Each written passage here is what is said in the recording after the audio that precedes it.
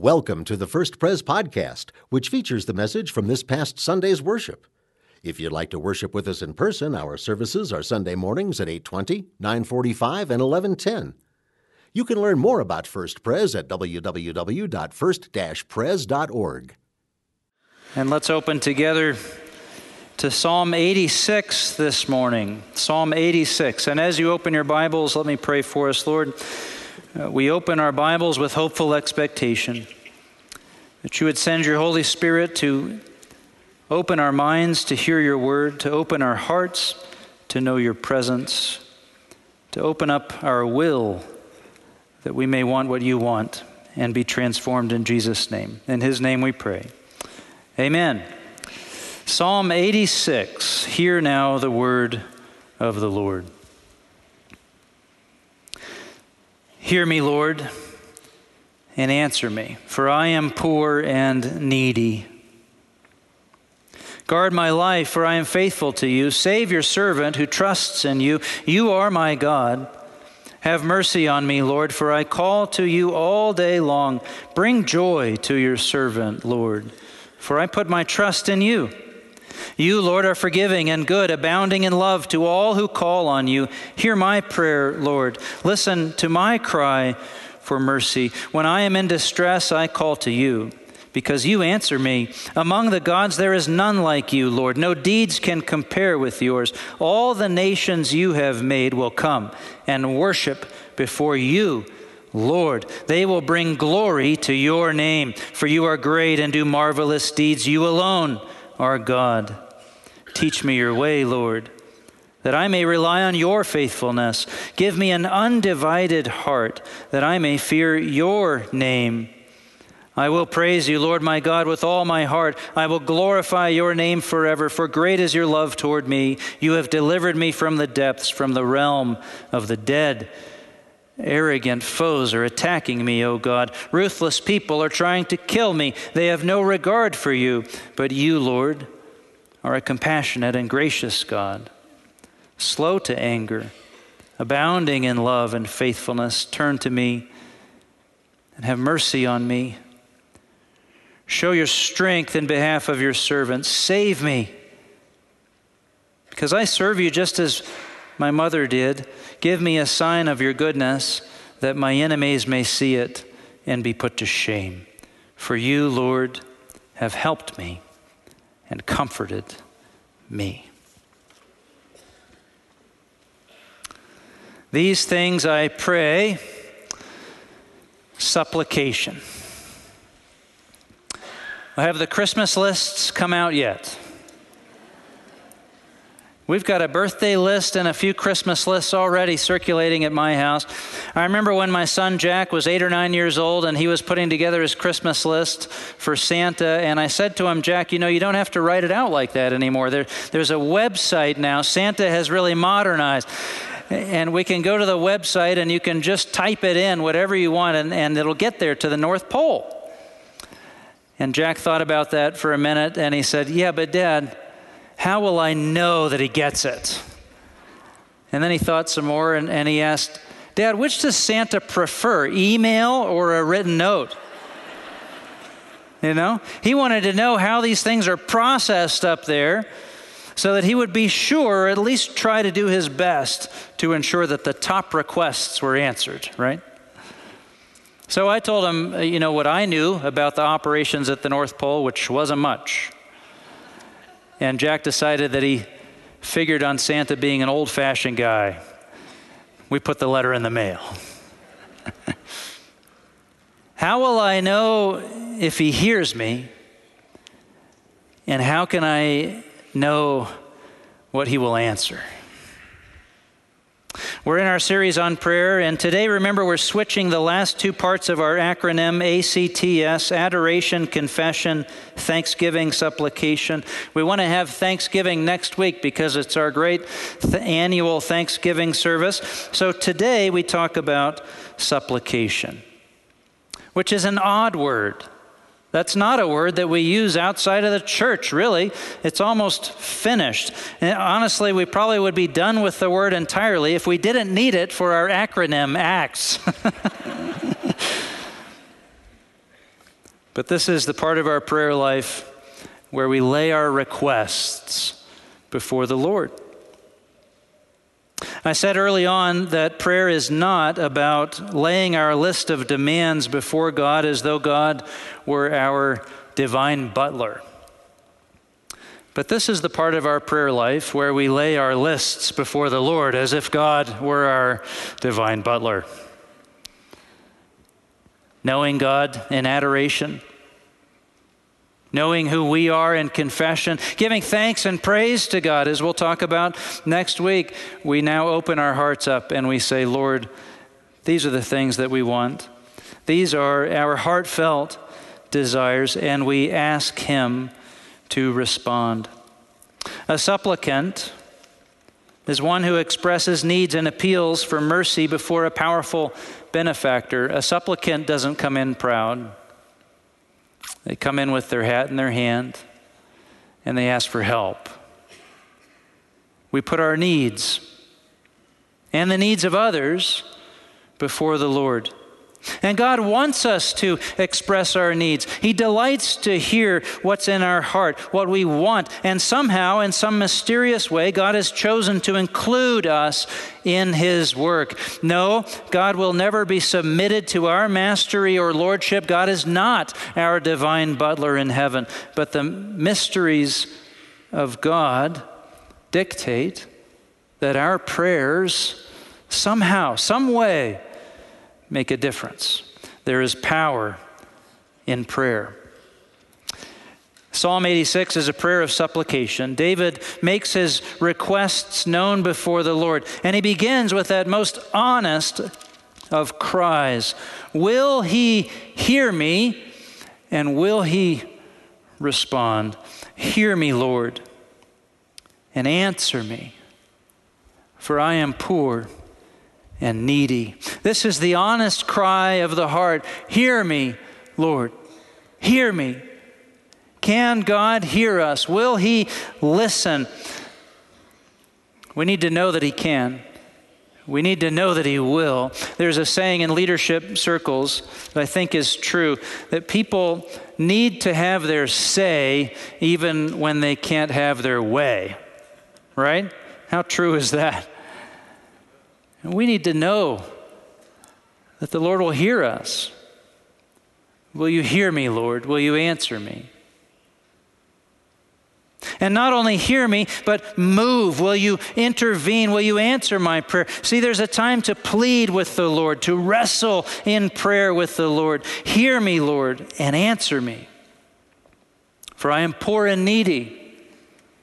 And isn't that an interesting thing for King David to say? We don't know when he wrote this psalm. Maybe he was out in the wilderness getting chased by enemies, but maybe he was in the palace ruling over the nation. Either way, the phrase is just as true. Before the Lord, we are all, every one of us, poor and needy. The psalm continues into open and honest requests. God delights in our open hearts before Him. Can you hear David's appeals in this psalm as you just scan down and see what he's asking? Oh Lord, guard my life, he says. Bring joy to your servant. Have mercy on me. Teach me your way. Turn to me. Give me a sign of your goodness. Show your strength and save me. The psalm teaches us to simply open our hearts up before the Lord. He already knows what we want, and the Spirit intercedes for us with prayers that are beyond language, but the Lord delights to hear us express the desires of our heart, to say openly and without embarrassment before the Lord, this is what I want. This is what I need. See, it's better to show the Lord your heart in open prayer. Better to do that than to come to the Lord with pretend noble desires. C.S. Lewis said, "It is no use to ask God with factitious earnestness for A, when our whole mind is in reality filled with desire for B. We must lay before him what is in us, not what ought to be in us. Open your heart and make the appeal honestly. That's where we start.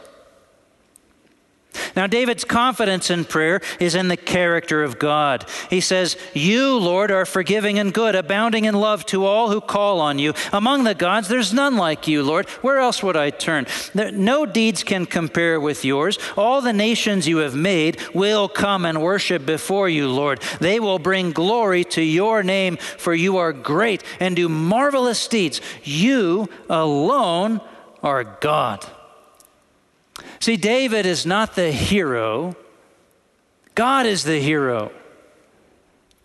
God is the one that we worship and adore. When we pray, we must recognize that the whole affair is dependent on God. And we can trust God. We can trust God with our innermost desires and longings, our needs, our wants, because we know that God is real. This is not some lonely, solitary exercise of wish fulfillment in a dark room. No, God is real. God is there, and God actually hears. We can pray to God because God is real.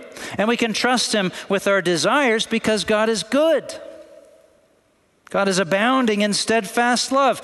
He will neither give us what we request if it is bad for us, nor will he refrain from bringing his blessings into our lives in due course.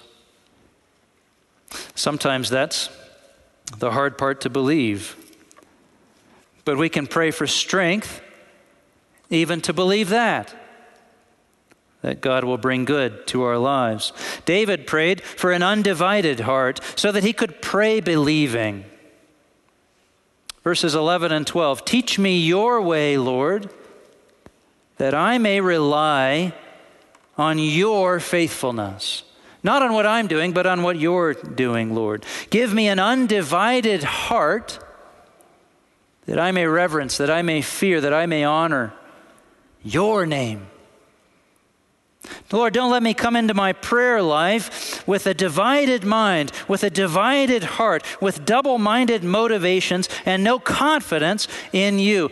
Lord, give me an undivided heart so that I may pray believing. We want to pray believing. David did. He said, "I will praise you, the Lord my God." So will he hear and will he answer? Yes, the Lord hears us when we pray. Yes, the Lord hears us when we call out to him. What he answers is up to him. We all want so desperately to know how to pray, how to properly submit our requests. Does he prefer a written letter or an email? I'd like to know. I'd like to guarantee, or at least raise the odds, that my request will be carried out by God's hand.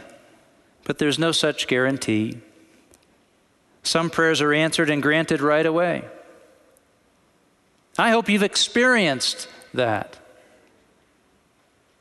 But others, I've known friends to keep prayer journals, to write down and keep their prayers in a journal so they don't lose track of what they're praying for. And I had a friend one time open her prayer journal to me and let me see. And I could see page after page, one column, the prayer that she had been praying, and then the other column, how God had answered. And there were so many prayers to give thanks for. But then there were some that were crossed out. And I said, "What about those?" And she said, "Those I don't pray for anymore." God can move and answer prayers. He can move in strength. We've all had times where we've seen God move, but we've also had times where we have not seen our prayers answered. And I know how painful that can be. Every failed business, every divorce, every sick child, every grave, isn't it ultimately a witness to the reality that not all petitions are granted? But we must still remember that God has been good in the past. We must believe that God is good today, and we must trust and have faith that his promises are true for the future. Amen? It might be more about the process than the results. Tim Keller, in his book on prayer, teaches it's best to think of prayer as a process in which our will is submitted to the divine will. See, the prayer is thy will be done, not my will be done. And maybe prayer is a process. We pray our heart's desires openly and honestly. We appeal to God that these things would happen. But as we do so, we are simultaneously aware that God will not answer or do or intervene or perform contrary to his own will. So when we open our desires before the Lord, we're actually asking God to look over our desires and remove or change or alter the things that we desire that are not good, or that are not what we think they are, or that are not in accord with his will, that are not a part of thy kingdom come.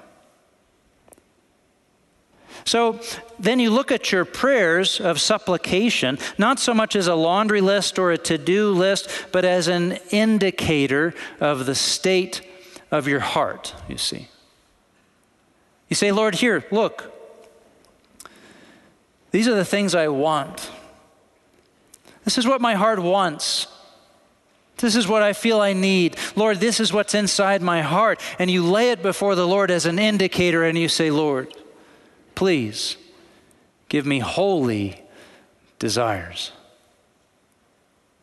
That changes what we're doing entirely when we think about it that way, doesn't it? We're not trying to corner God into executing our will, but we are asking God to respond to our prayers in a way that will submit our will to his will and make us more and more into the likeness of Jesus. J.I. Packer, another great scholar, thought the same way about prayer. And if you follow me here, he taught that we can accelerate this process of transformation by doing three things in particular. The first is, he said, when you put your list before the Lord, don't just give him your list, but argue why you think those things are good and why you're asking them according to what you understand God to be and what you understand his will to be. So we find that in the Psalms throughout. David says things like in this psalm, but you, Lord, are compassionate and gracious, God, slow to anger, abounding in love and faithfulness. That's why I'm asking for you to deliver me, because I understand you to be this type of God. Do you see? When you go through that exercise, you actually learn a little bit more about who God is. And that's what we need anyway. Number two, J.I. Packer says to acknowledge in prayer that if God does not grant what we request, we will still trust him. We'll offer our requests, our heartfelt desires, but we'll say, Lord, I know that if you don't grant this, you have better intended for me. Better intended for me than what I've thought up for myself. And third, we remember. As we express our deepest longings and desires, we remember that what we want, what we need, is God himself and not what he can do for us. We need Jesus. Tim Keller writes, we know as we pray for good things that we already have the ultimate good thing. In God himself, we have the headwaters and source of all we desire. It isn't easy. And I feel that we've only scratched the surface on how to pray, how to intercede, how to ask for the Lord to move in our lives or in the lives of others. There's so much to say. There's such great power in prayer. We know it to be true. But there's no secret incantation to get God to jump and do what we want. No, prayer is not a commercial transaction with God. It's a process by which we grow more and more deep in trust and in love and in faith in our relationship with God. I don't know where I got this illustration. I really don't. If someone knows, you can tell me later. But this is how I think about prayer. Imagine a father and a son walking down the beach, and the son is picking up things and collecting them, and eventually the father says, "Son, show me what you found there." And the son is a little bit reluctant to do it. He knows he's found some things that are good, some things that are not so good. But he opens his hand up and shows his father. And sure enough, there are some beautiful things in there, a beautiful shell, a beautiful stone, but there's also some junk in there, a broken piece of glass, a rotting kind of piece of crab. And the father takes those things and plucks them out. And the son, he's kind of sad to see those things go, and he's a little regretful that he's shown the father his collection. But the father has also been collecting. And the father places in his palm a gold coin. It's my story. I can have anything happen that I want.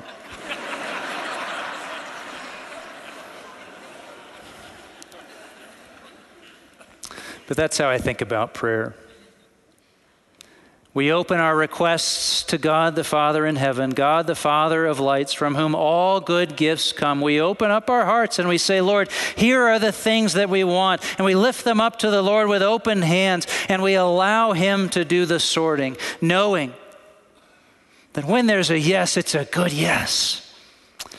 And that when there's a no, we trust and believe that God can put his best gifts in an empty palm. Lord our God, there are so many concerns, so many things that weigh on our hearts. We pray that you would help us to pray with trust, believing that you are good today, that you have been good in the past, and that you will be good to us in the future. Lord, help us to pray with confidence and to open our hearts with faith in the name of Jesus Christ. Amen.